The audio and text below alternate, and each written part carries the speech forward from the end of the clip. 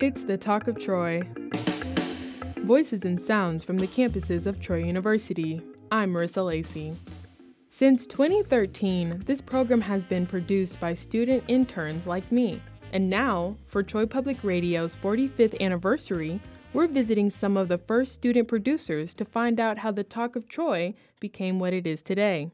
Although Troy Public Radio had an internship program for a long time, students weren't part of audio production until operations manager Kyle Gassett was hired in 2012, and he was ready to make big changes.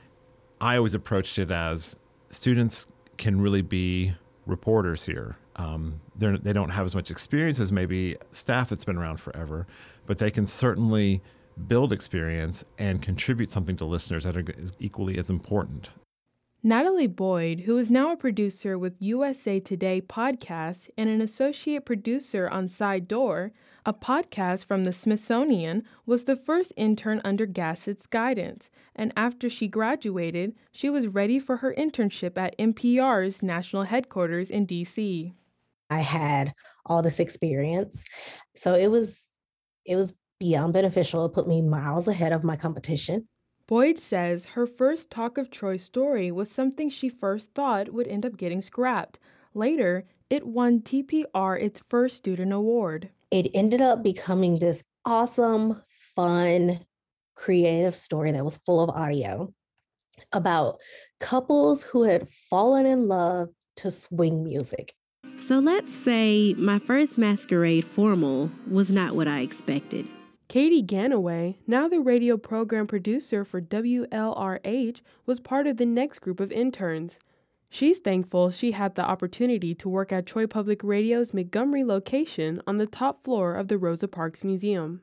Getting to go up there where it's a little bit more rich with history and getting to walk in the same steps that these people you read about in textbooks, that's a huge opportunity that I got from Troy Public Radio.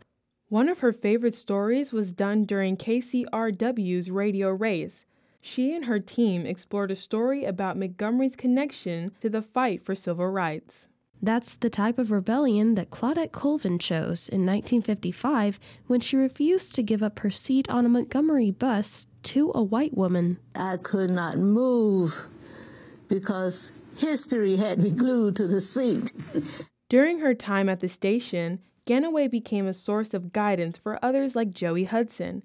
As you may know, Hudson supervises the intern program and helps us find the right words for a story. I always have in the back of my mind when I'm working on a script, what is the person that knows nothing about this topic, who cares nothing about this topic, what is going to get them hooked? And as Hudson says, you should never put yourself in a story. But here I go anyways.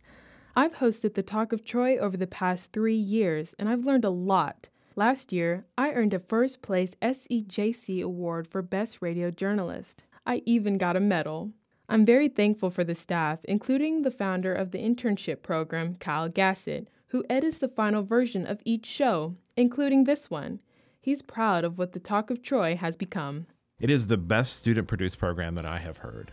I'm Marissa Lacey, and you've been listening to The Talk of Troy, a production of Troy Public Radio. The Talk of Troy is a podcast available at NPR One or wherever you get your podcasts.